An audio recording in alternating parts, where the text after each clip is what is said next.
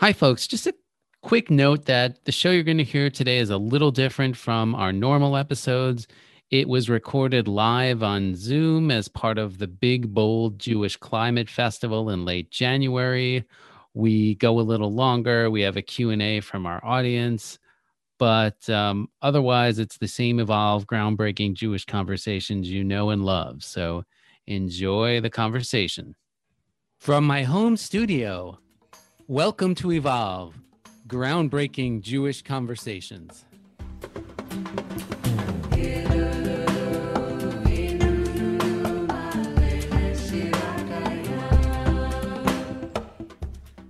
I'm your host, Brian Schwartzman, and it is fantastic to be taking part in the Big, Bold Jewish Climate Festival and to be with folks from all around the world, maybe. Feel free to post in the chat or comments wherever you live. I see somebody already did that. If this is your first or only session at the festival, thanks so much for choosing this one. I know it's a pretty serious topic. What's more serious than death and burial? But that doesn't mean we can't enjoy ourselves a little bit while we're learning together.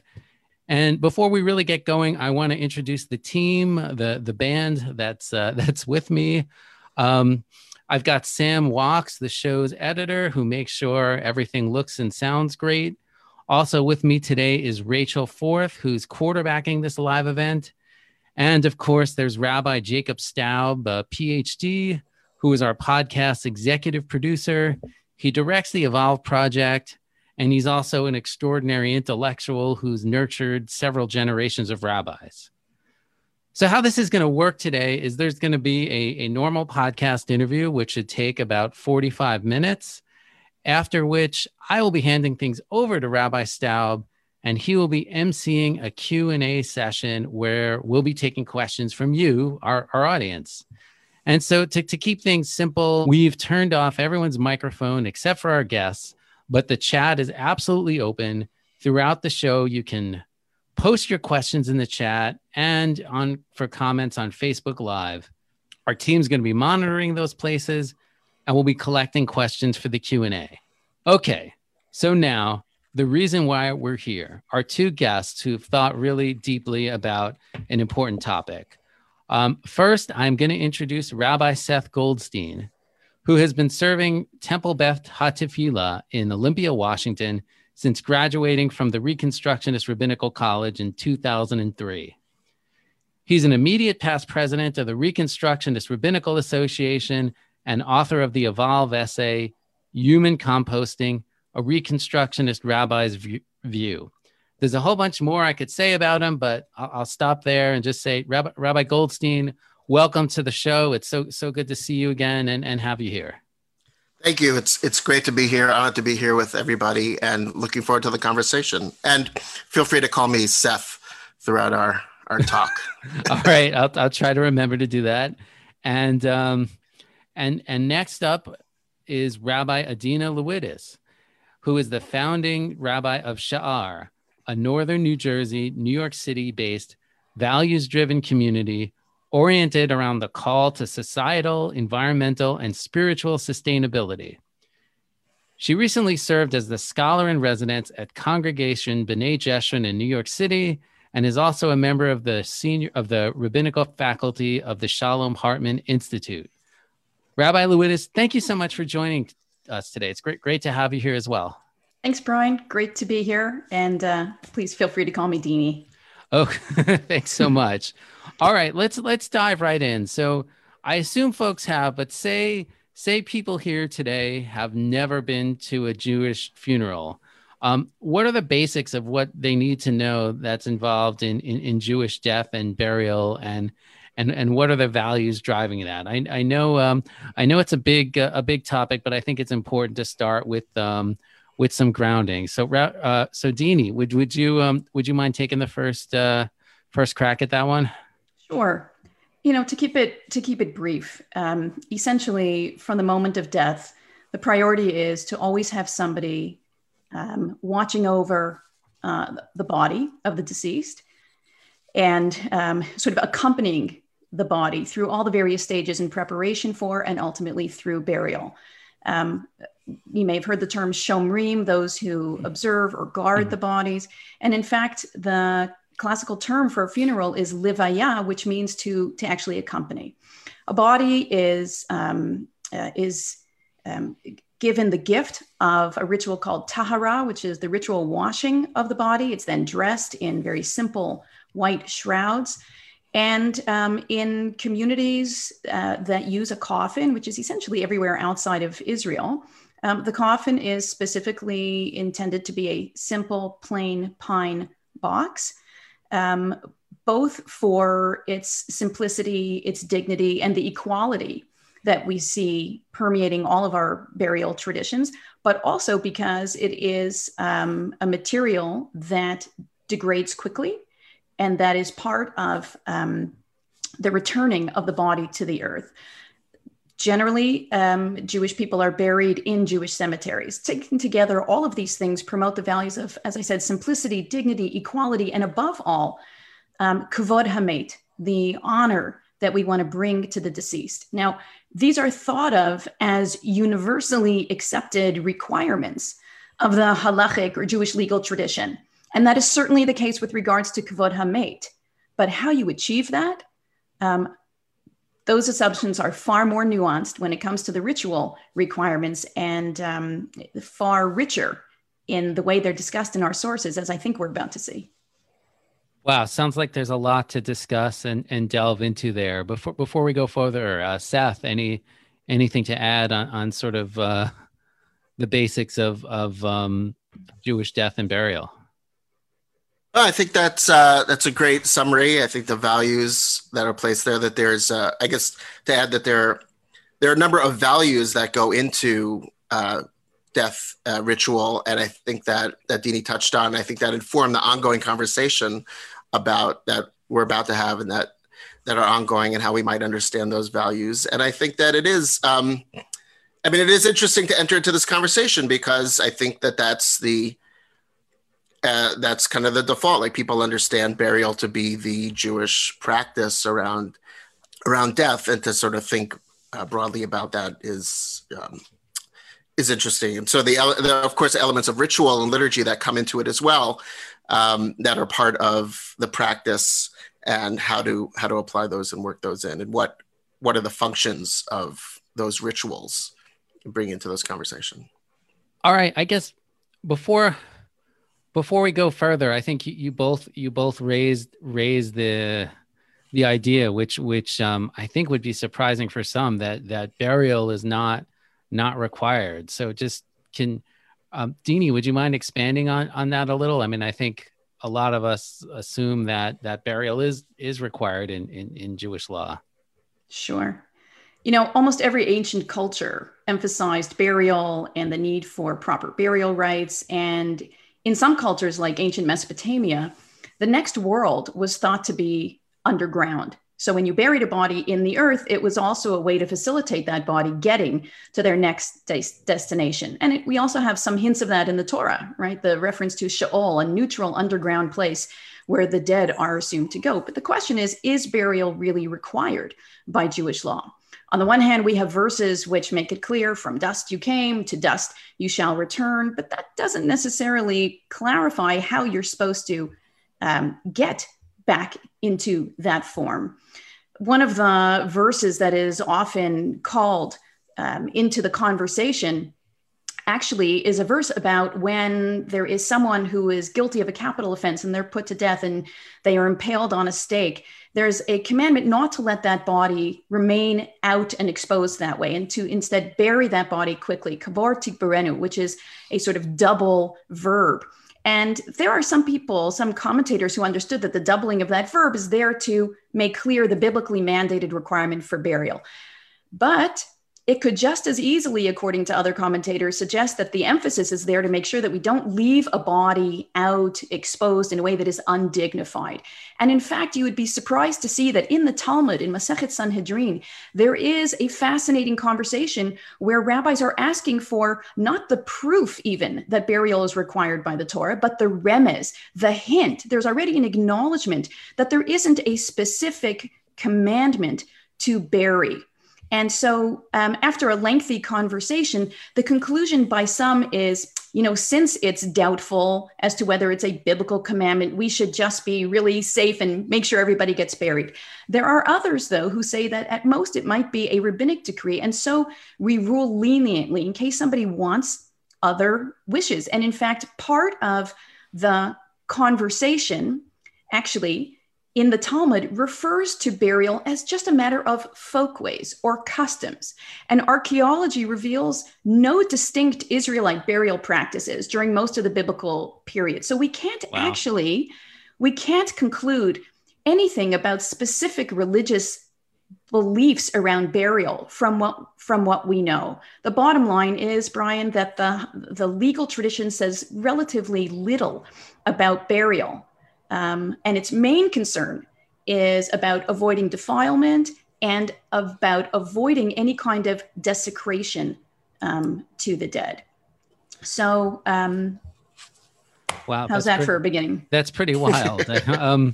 So, I guess to fast forward about 2,000 years from biblical or Talmudic times to 2021, not skipping over anything there.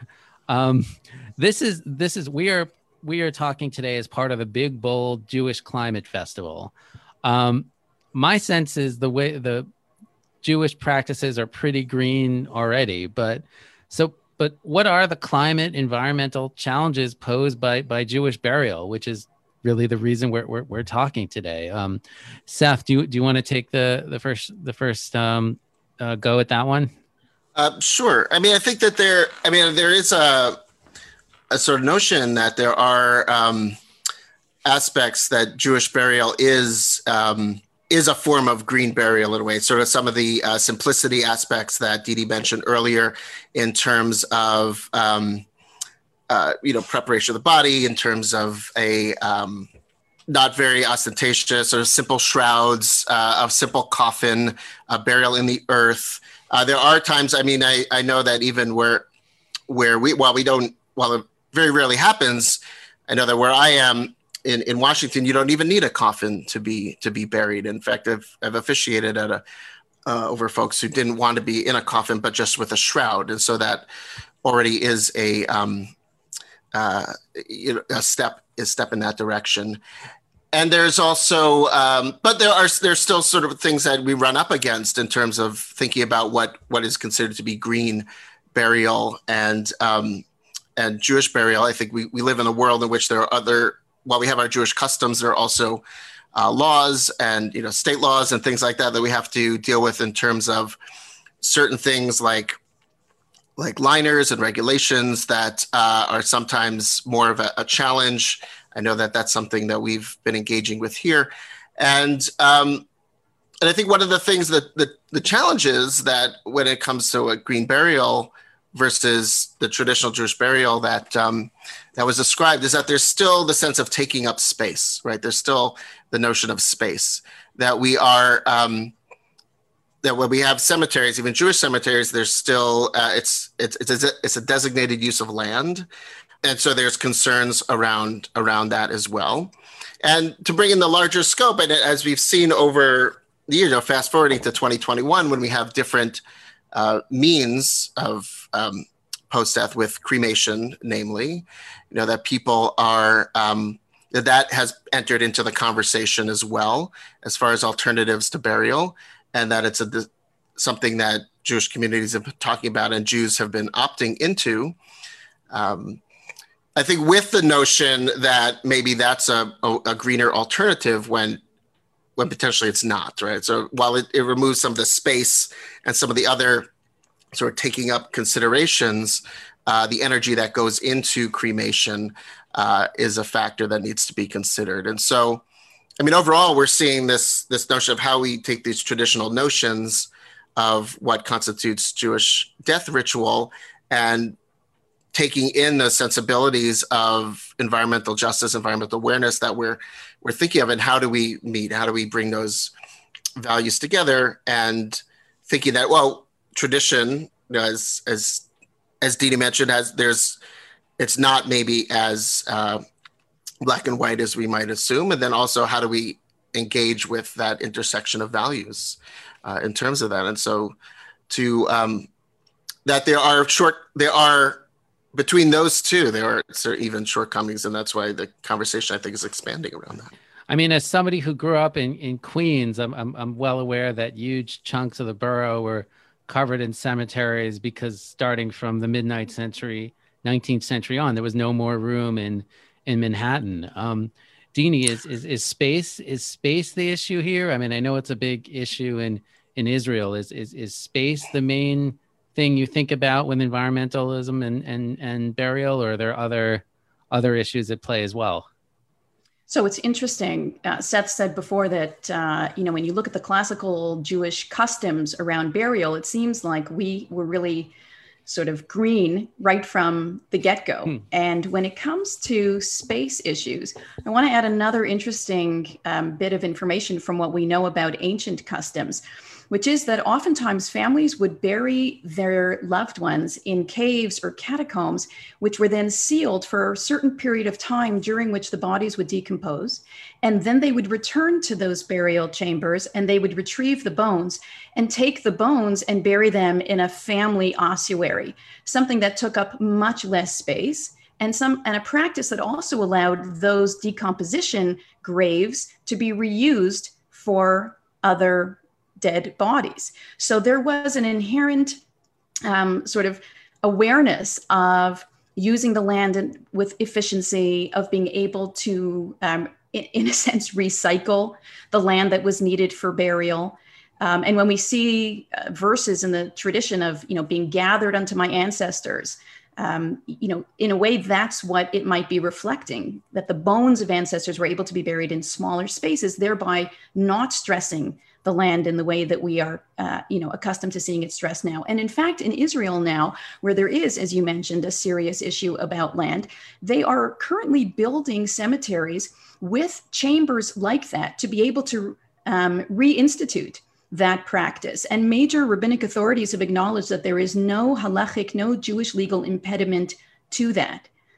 So that is one way that that even traditional Jewish burial is able to be mindful of land use. And I'll just add also that the requirements around how much space exists between graves is also sometimes misunderstood to be a matter of law, when in fact it's a matter of custom. And it was really those spaces were measured based on the durability of the earth so that graves wouldn't collapse onto themselves.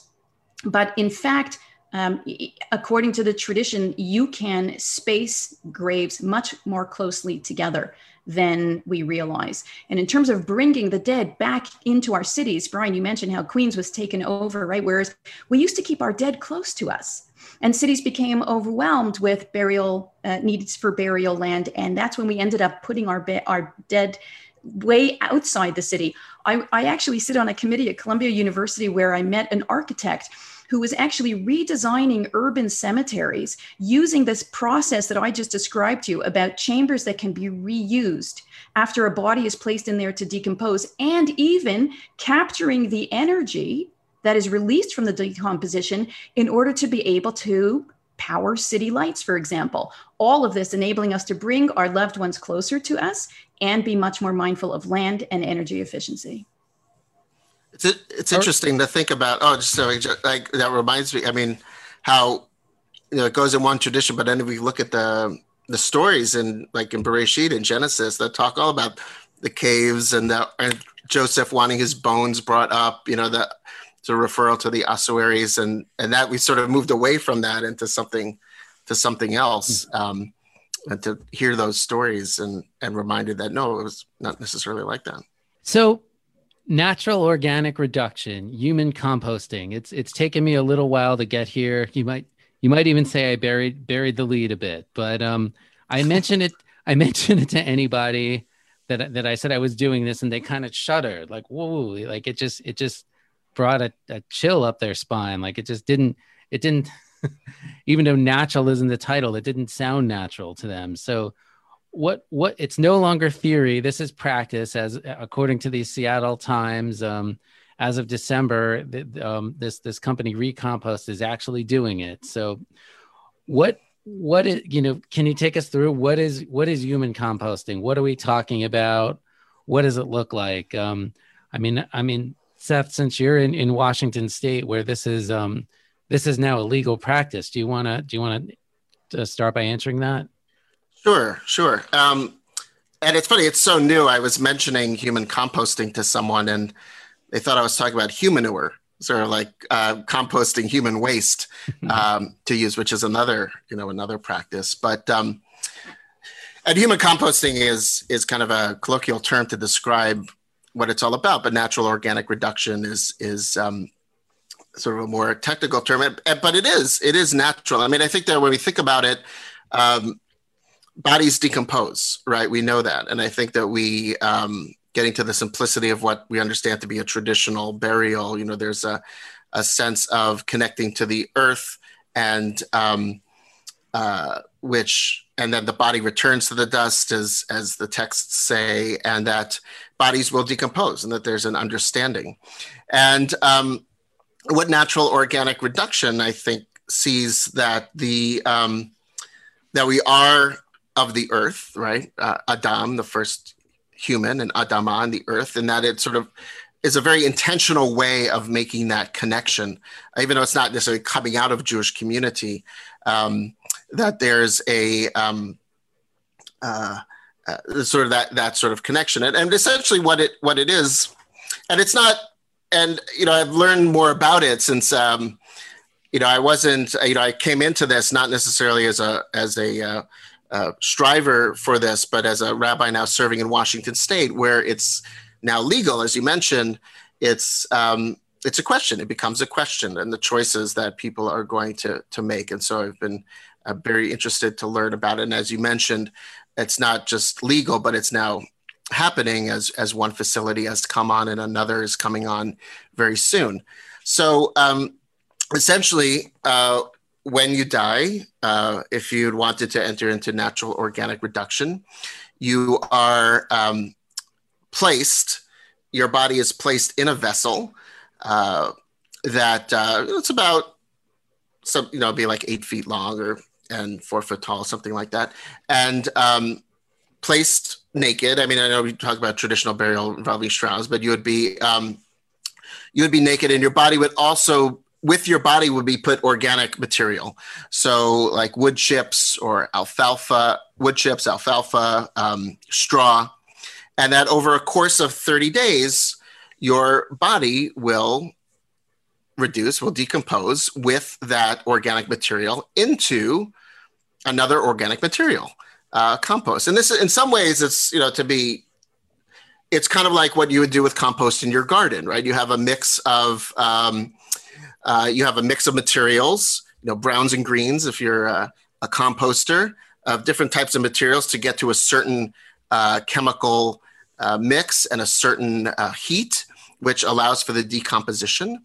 And then your body is reduced, and it takes about 30 days for the process to complete. After the 30 days, the compost is then has to cure for another couple of weeks in a facility.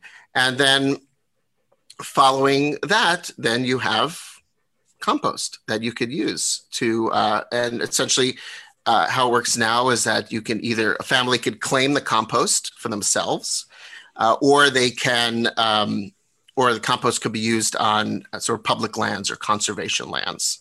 And you would use it as if you would any type of growing material, organic material. And it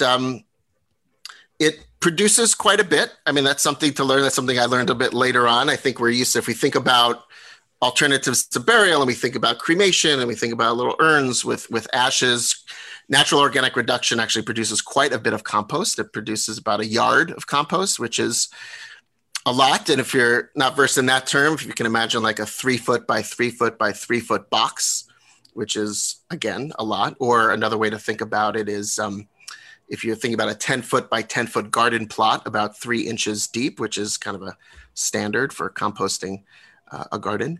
And that's the And that's where it comes out of people who are interested in exploring alternatives to death ritual and alternatives to burial, especially trying to capture an environmental awareness. I mean, it was done very consciously.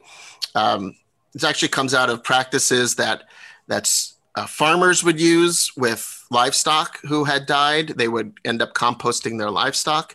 And so studies were done mostly out of Washington State University about what it would look like for humans. And there were papers written and studies, and that's where we are. And eventually through the legislation to that. So that's the basic process of natural organic reduction. And my sense is this is happening in like a warehouse like structure, and families at the end sort of have the option of either accepting or keeping the soil or donating it. Does that sound right? Right. Yeah.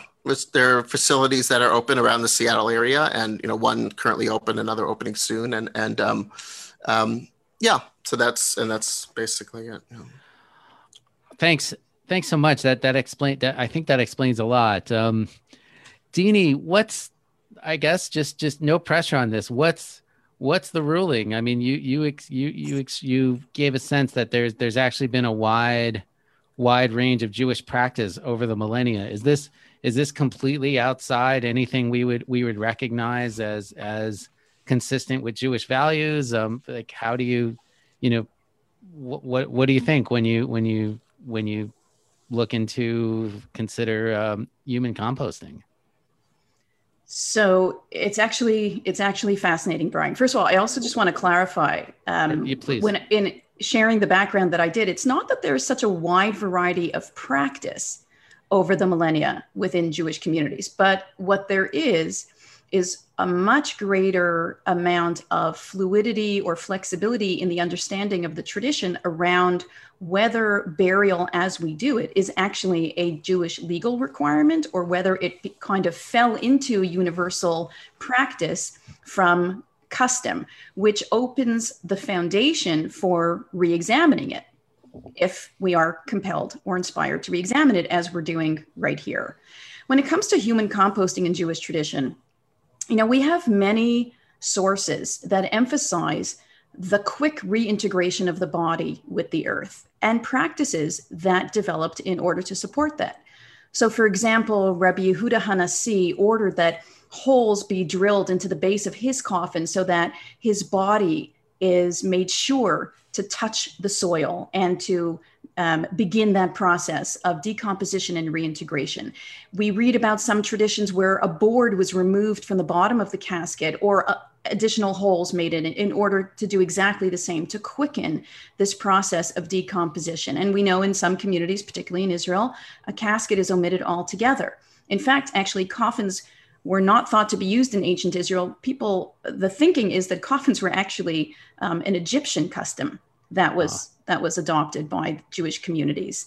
Even the custom of placing pieces of broken pottery over the eyes and mouth inside a coffin in a traditional Jewish burial is related to this, because one explanation for it is that it also is a way of enabling the body to have direct contact with earthenware material so as to begin and accelerate the process of decomposition.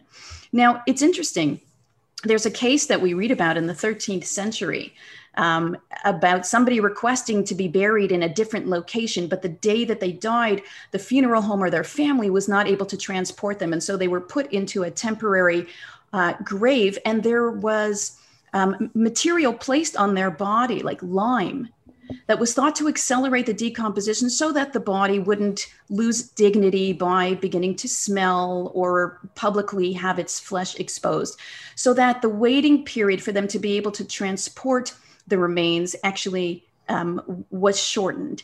And so for our discussion, the rabbi ruling over that case ruled that it's permissible to place these substances on the body so that it accelerates the decomposition, provided that it's done so in order to minimize the degradation of the corpse.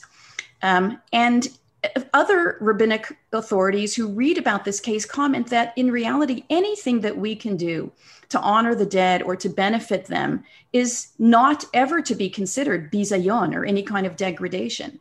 So in theory, using products that can enhance or accelerate the natural process of decomposition and reintegration has some foundation in the tradition. As an aside, people talk about the sweet, loamy smell of the human composting environment by placing all these organic materials over the body. Just as an interesting reference to possible Jewish burial practices back in the first century, we read in the New Testament that Jesus's disciples took his body and brought a whole lot of myrrh and aloe and wound it in linen cloth with the spices, as is the manner of Jews to bury, according to John. So this idea of bringing those materials and making them part of the body as it's laid to rest is, again, we have foundations for talking about this. The question about using the composted remains in land regeneration projects as opposed to formal burying in a cemetery, raises the question of whether designated burial grounds are required in the tradition. And yes, Jewish cemeteries are considered sacred places. We don't allow for levity or other non-burial and mourning related activities to take place there. But keep in mind that things like gravestones are not required by Jewish law. They're not universal. In the earliest of days, there were no markers that were necessary to be used. Sometimes just the grave site was marked with a plain pillar to designate that there were dead bodies here so that those who were concerned about impurity would know not to come to that area. Sometimes stones were placed on graves in order to protect those graves from animals. So again, this is a custom that developed, and it developed, as we know, quite elaborately in terms of cemeteries and Jewish cemeteries. The whole concept of a Jewish cemetery is not, as we would say, from Sinai, but is actually a relatively recent historical development. So again, there is the foundation to talk about these things that is consistent with our understanding of how our own traditions evolved. Maybe Deanie, I'll ask you, but I'd like each of you to weigh in. I think you hinted at it, but my sense is that, when we think of composting, we think of gathering materials that will benefit the land, regenerate the land, help with growth.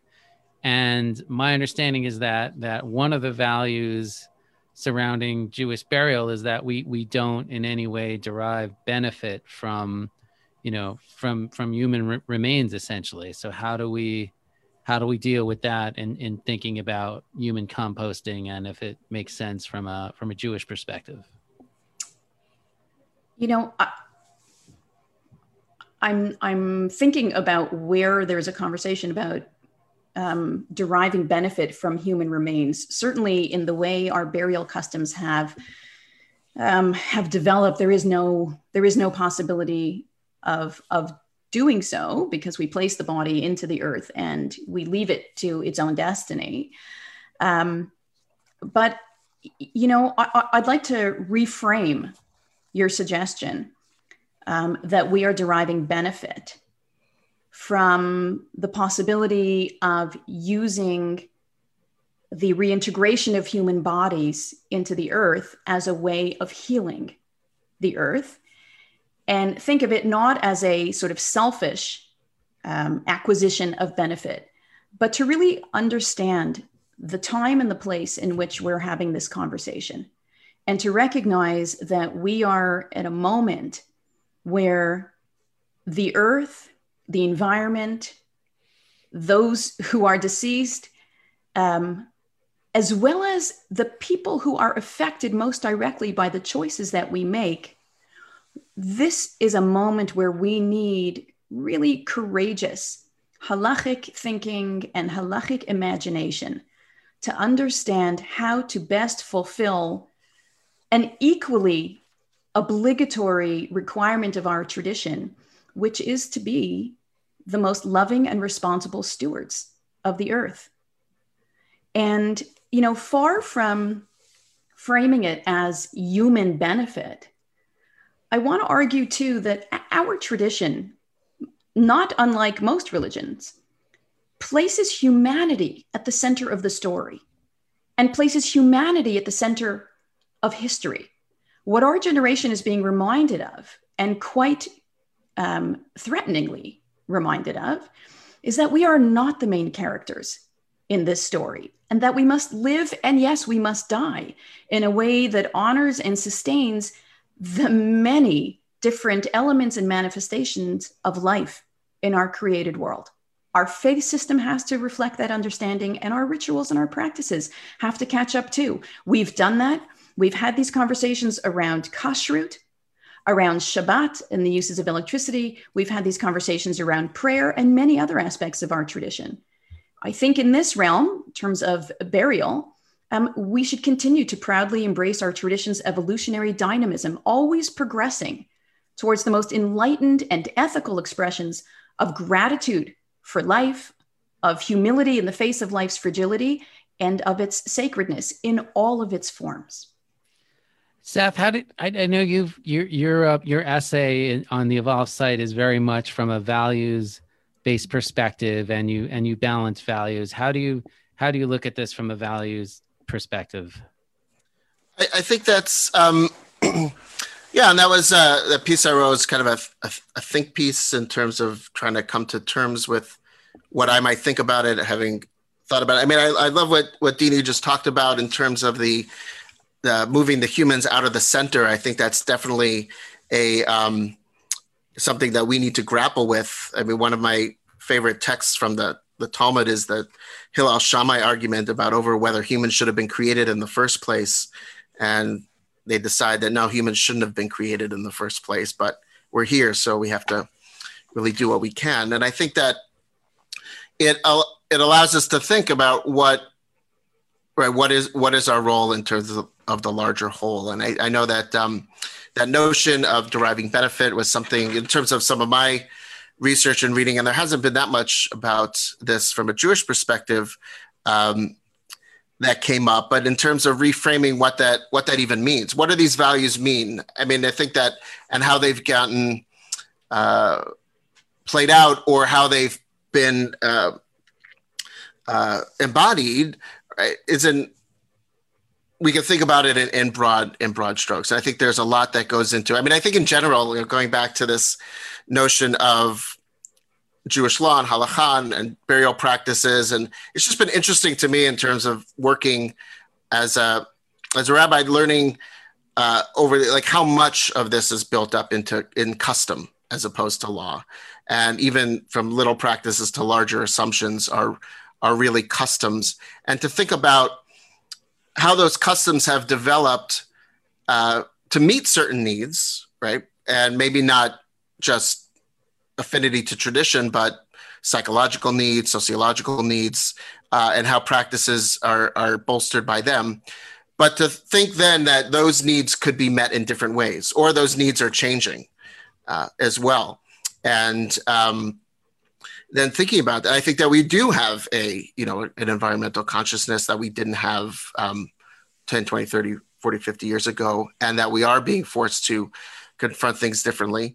And to think about what is it that, and just the sociological makeup of the Jewish community in terms of what people expect and what people's needs are.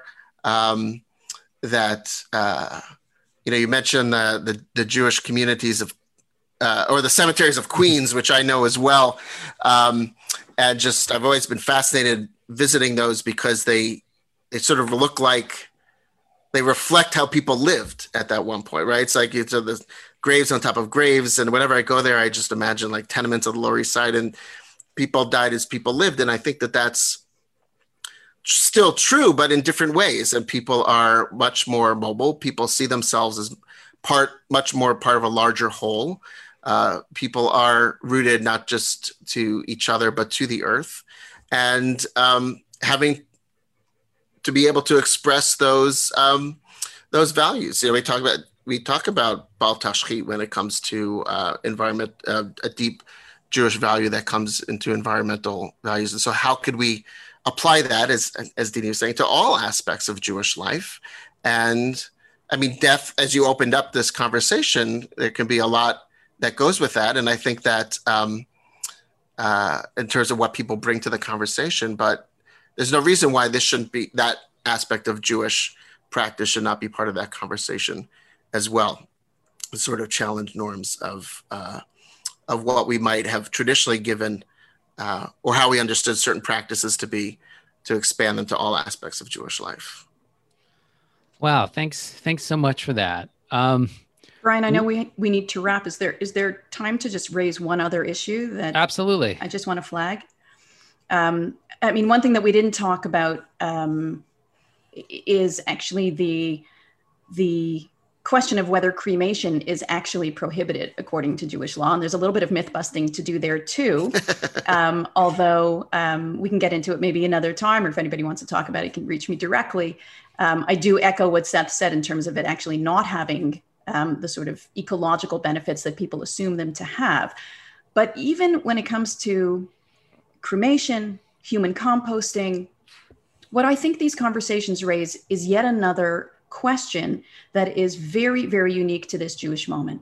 Living as we do at a time of the sort of dismantling of the hierarchies of religious authority, living at a time where people are taking much more ownership of their Jewish lives and their spiritual lives and making decisions motivated by a desire for personal authenticity, coherence in terms of their values. The role of the rabbi has changed so much as well. So that we have to ask ourselves, is our mandate really to be, the gatekeepers deciding what is okay, what is not okay, really creating rigid limitations and boundaries around, this is what Jewish practice looks like and nothing else?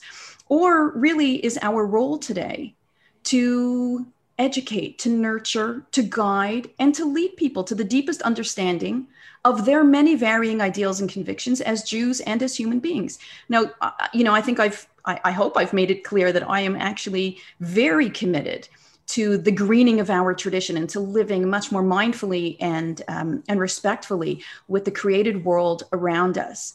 But at the end of the day, I think this also raises that fundamental question of the nature of the relationship that we as religious leaders have to the growing consciousness of our communities and the ways in which we want to nurture that growing consciousness Jewishly.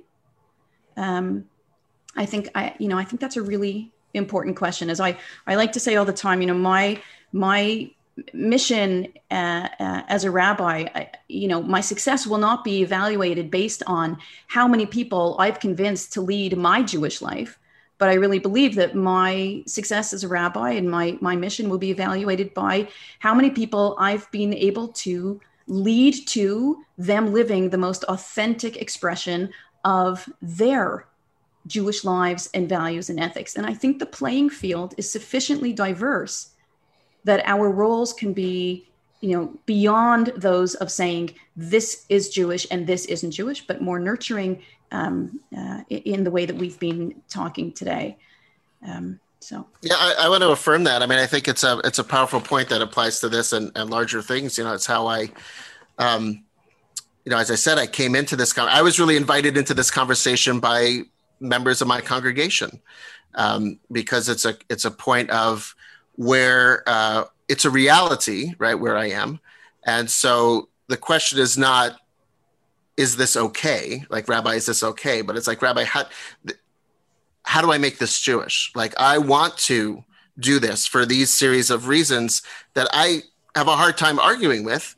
And because they're all these values that we've spoken about. And so the question is, I'm committed to this for these values. So how could I incorporate Jewish tradition into that? How could I make this? How could I apply those assumptions we've had about Jewish burial, ritual, and liturgy and whatnot to this new way of engaging and to really enrich it? And that's where the spiritual growth comes from. And so it's leading and being led, as rabbis, and then giving the opportunity to lead in new ways.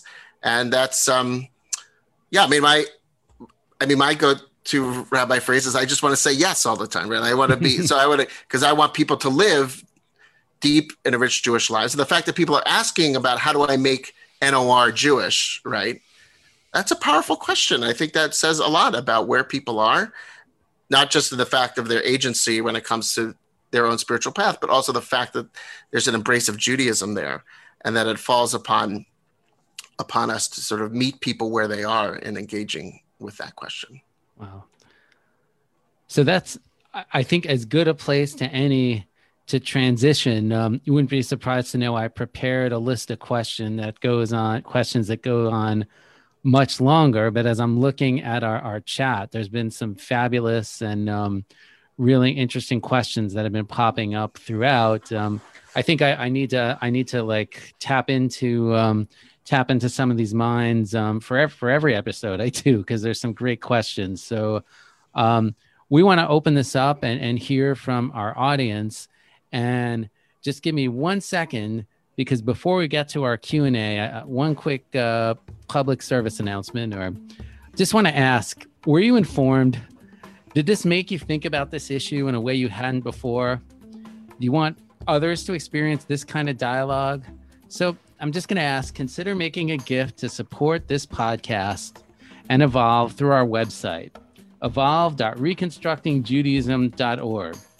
And, for your convenience, if folks want to go ahead and open up their wallets right now, bevakasha, be my guest. We'll put up a link on the chat, and you can find a donation link on our website. So that heartfelt ask being said, it is now my pleasure and honor to hand the proceedings over to my friend and executive producer, Rabbi Jacob Staub, who's going to moderate the Q&A and really give life to some of these questions. I'm sure there won't be time for all of them. So, Rabbi Staub, hello, good afternoon. The mic is yours. Thank you, Brian. Thank you, Deanie and Seth, for a really interesting and important conversation. The subtitle of the Evolve Project is Groundbreaking Jewish Conversations. And, this is a conversation that hasn't happened a lot in the Jewish world. And I'm glad to be part of it. It's part of our mission. So I will begin with a couple of questions from Dina Newman, and they're related. One is, how do you think this practice influences the grieving process? For example, what are we going to do before Rosh Hashanah in Elul in terms of visiting the graves of our loved ones? How does this alter the rhythm, and how can you imagine it working? Now, if we decide that this is a good thing to do, it is likely to affect our relationship to grief and memory. Yeah, it's a wonderful question, an important question. We have to consider the implications of these new possibilities from so many different angles, not the least of which is from the perspective of those who are left behind. So I appreciate that very much. And it should be obvious that certainly none of the answers I have or comments I have are, fully formed yet, because this is so new and we need time to really live with them and let them evolve. But I would say this, just as a beginner, the question of what becomes of the composted remains is really interesting, because there is no clear mandate what to do. And it is possible that some, if not all, of those remains can be used for some kind of, project, whether it's a grove of trees or some kind of, beautiful enhancement on family property that can be visited, that can be a focus of attention and proximity and presence. Something else, people think of using cremation remains in this way, and, place them, for example, in gardens and think the trees will grow. One of the problems of cremation is that the remains actually contain elements that are very detrimental to the soil. And if you think you're going to have a beautiful tree grow from cremated remains, I think you're going to be very disappointed. Whereas these remains may actually be more nurturing of something that can be a focused object of remembrance and of visitation. You know, in terms of the choreography and the sequencing of our rituals, you know, I could imagine Shiva taking place during the period of the composting, and some kind of other new ritual that's created when the remains are ready to be placed in whatever, you know, form the family chooses. I want to add just one more element of mourning and grief, and then turn it over to you, Seth, if you have more. But you know, one of the deep pieces of wisdom from our tradition that we haven't mentioned yet is a statement from the Talmud, which says, "Mitzvah lekayem divrei hamet," that it is a mitzvah, it is a sacred obligation to fulfill the wishes of the deceased. And though it might not be a choice that you know, someone in particular might make, if their loved one, for the reasons that we've been describing, makes this choice, it may be upon us to honor it and to figure out how to honor it in a way that both brings ongoing dignity to the mate and the nichum of Elim, the comfort to the mourners, that is part of our tradition as well. So I think that's important to remember.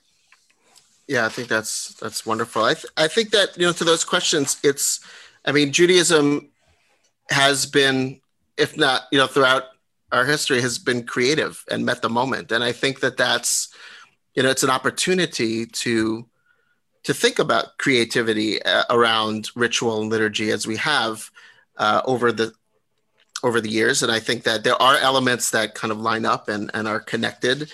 And I think that different ways of taking the traditional rituals of liturgies around Levaya, funeral, or Shiva, and they might meet differently. I mean, in some ways we have, with folks who have chosen to be cremated, there's already sort of an adaptation that goes in there.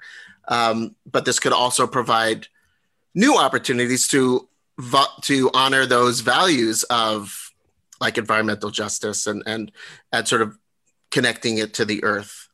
I mean, I think the question about place is a really interesting one. And I think that I think that when I think personally, you know, not just in my rabbinic role about, you know, what I want for myself, you know, and that sort of thing. I mean, I'm sort of drawn to that notion of place and of, you know, cemetery and stone. And because I think that there's something meaningful there, but I also think our notions of place have changed. And I think, as Dini mentioned, there are new ways to think about that, whether it be groves or trees or plants. You know, we think about the custom of planting trees when a child is born. You know, it could be somewhat similar in that as well, in which case there is place as well. And, you know, I think about my family in which people are scattered all over. It's hard to visit family graves around the high holidays because people are so mobile and choose to be in different places and move throughout the course of their lives. And it's not this place, the sense that we all born, live, and die in the same place. So our notions of that, I think can change. But I think there's a lot of creativity and a lot of richness in the tradition as well to bring to bear to how we might label these things, you know, Jewish terms or, you know, liturgies for various moments, both keeping in line with traditional Jewish liturgies, but also maybe applying new ones for this specific approach. Thank you. A couple of informational questions. I want to just quick answers. Deborah Brown asked, why not in a shroud? Why would that impede decomposition? Can we imagine a shroud that is decomposable? Any thoughts on that?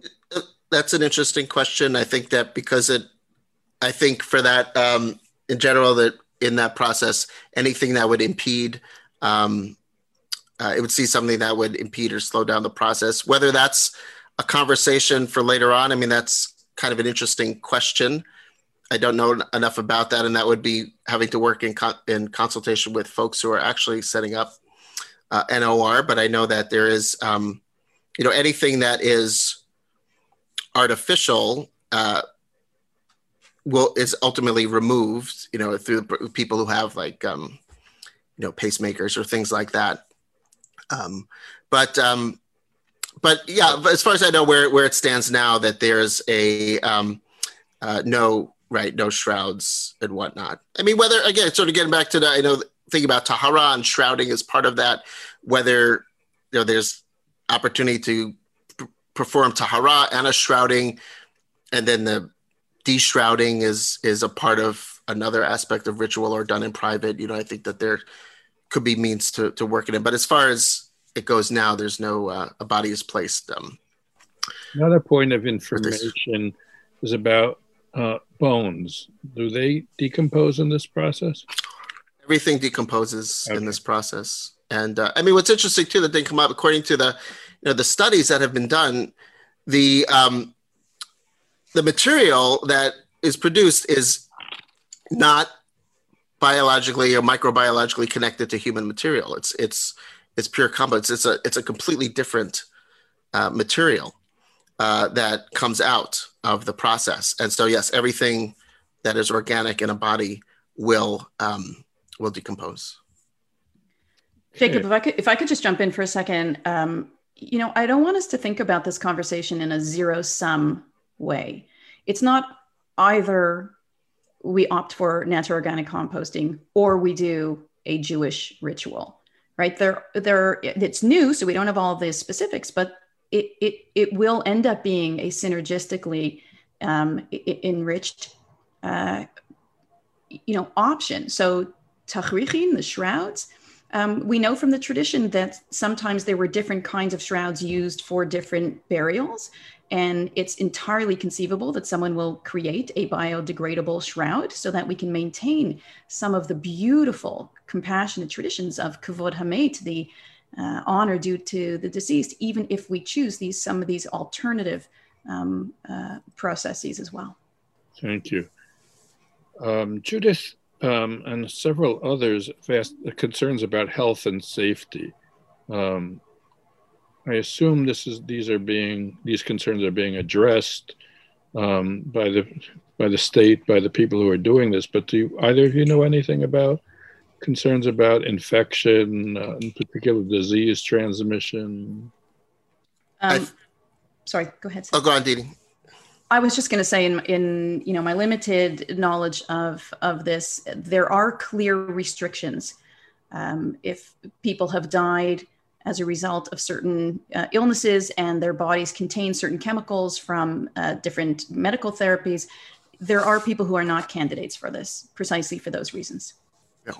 Okay. But anything else, common stuff is broken down. And again, what's result is microbiologically different than what came. That's through some of the studies that have been done. There's a question from Michael Greenberg to you, Seth, about your drash. You know what he's talking about? Oh, because I mentioned, I think in my,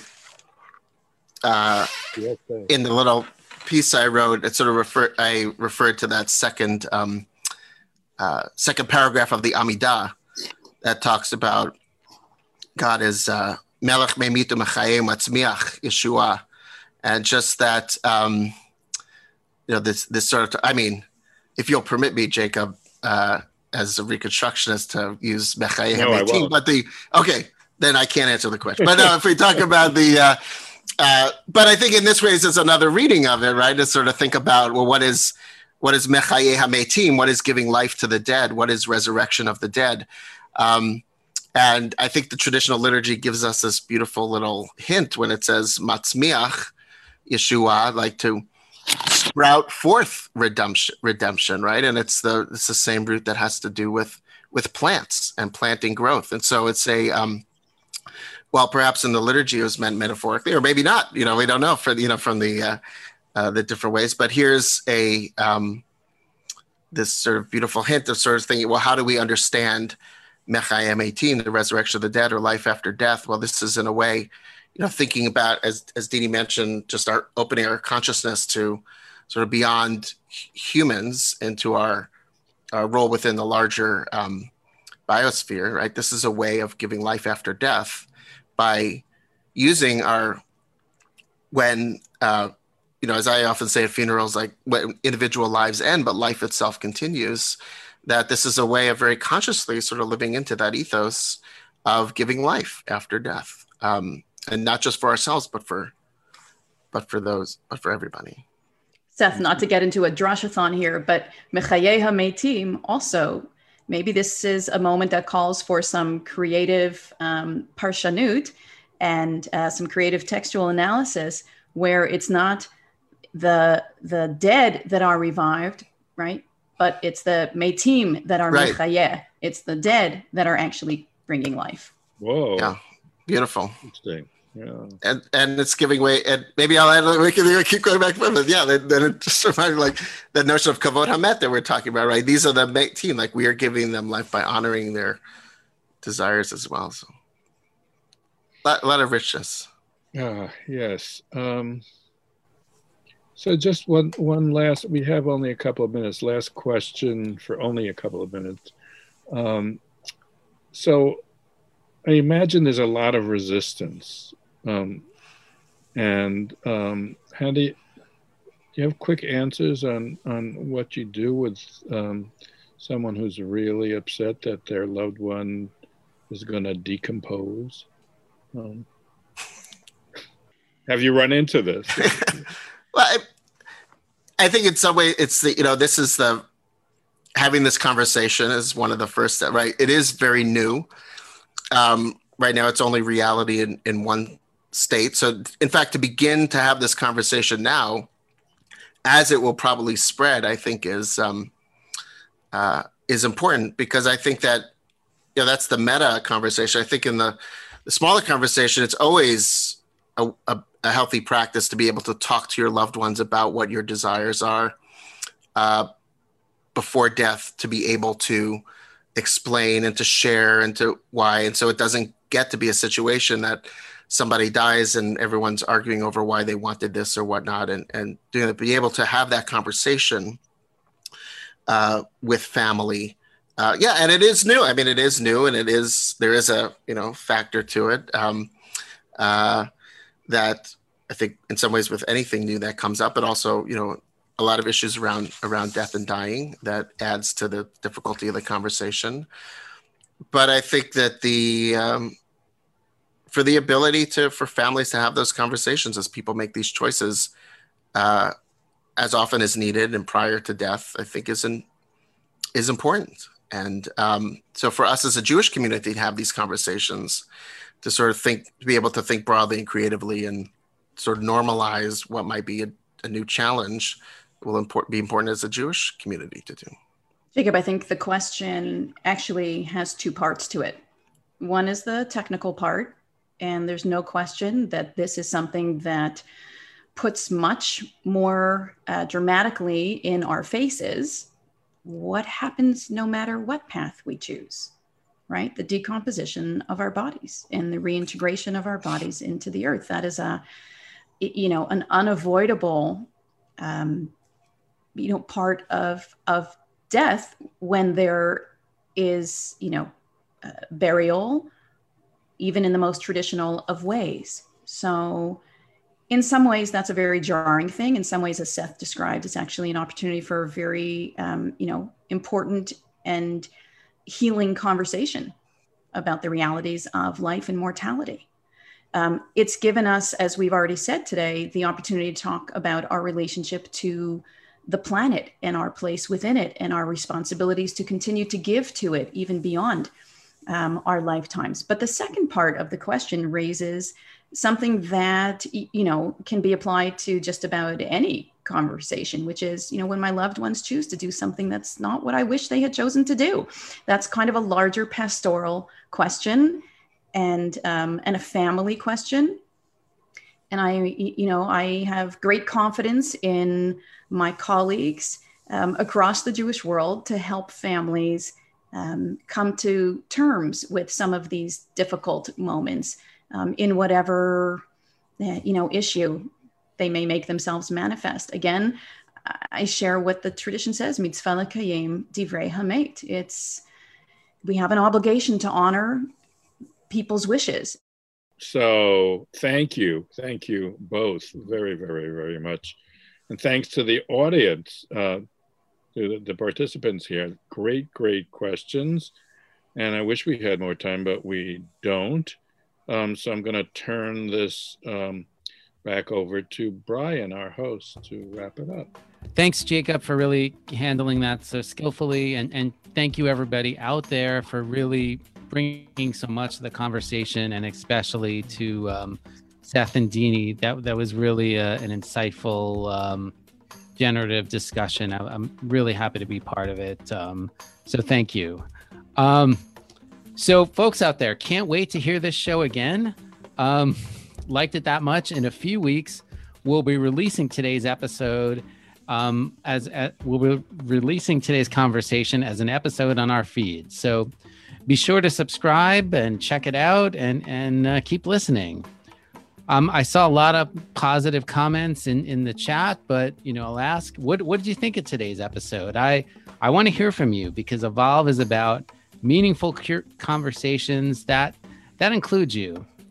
Send me your questions, your comments, your feedback, whatever you got.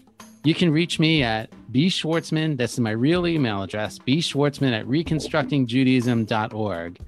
And now comes the part where I have to follow the script, or else I'll get in trouble from my team. Evolve, Groundbreaking Jewish Conversations, is executive produced by Rabbi Jacob Staub and edited by Sam Walks. Our theme song, Ilufinu, is by Rabbi Miriam Margles. This show is a production of Reconstructing Judaism. I'm your host, Brian Schwartzman, and I will see you next time. Hitchaot, Shabbat Shalom. Thank you so much. Shabbat Shalom. Thank you. Shabbat Shalom. Thanks so much. Thank you.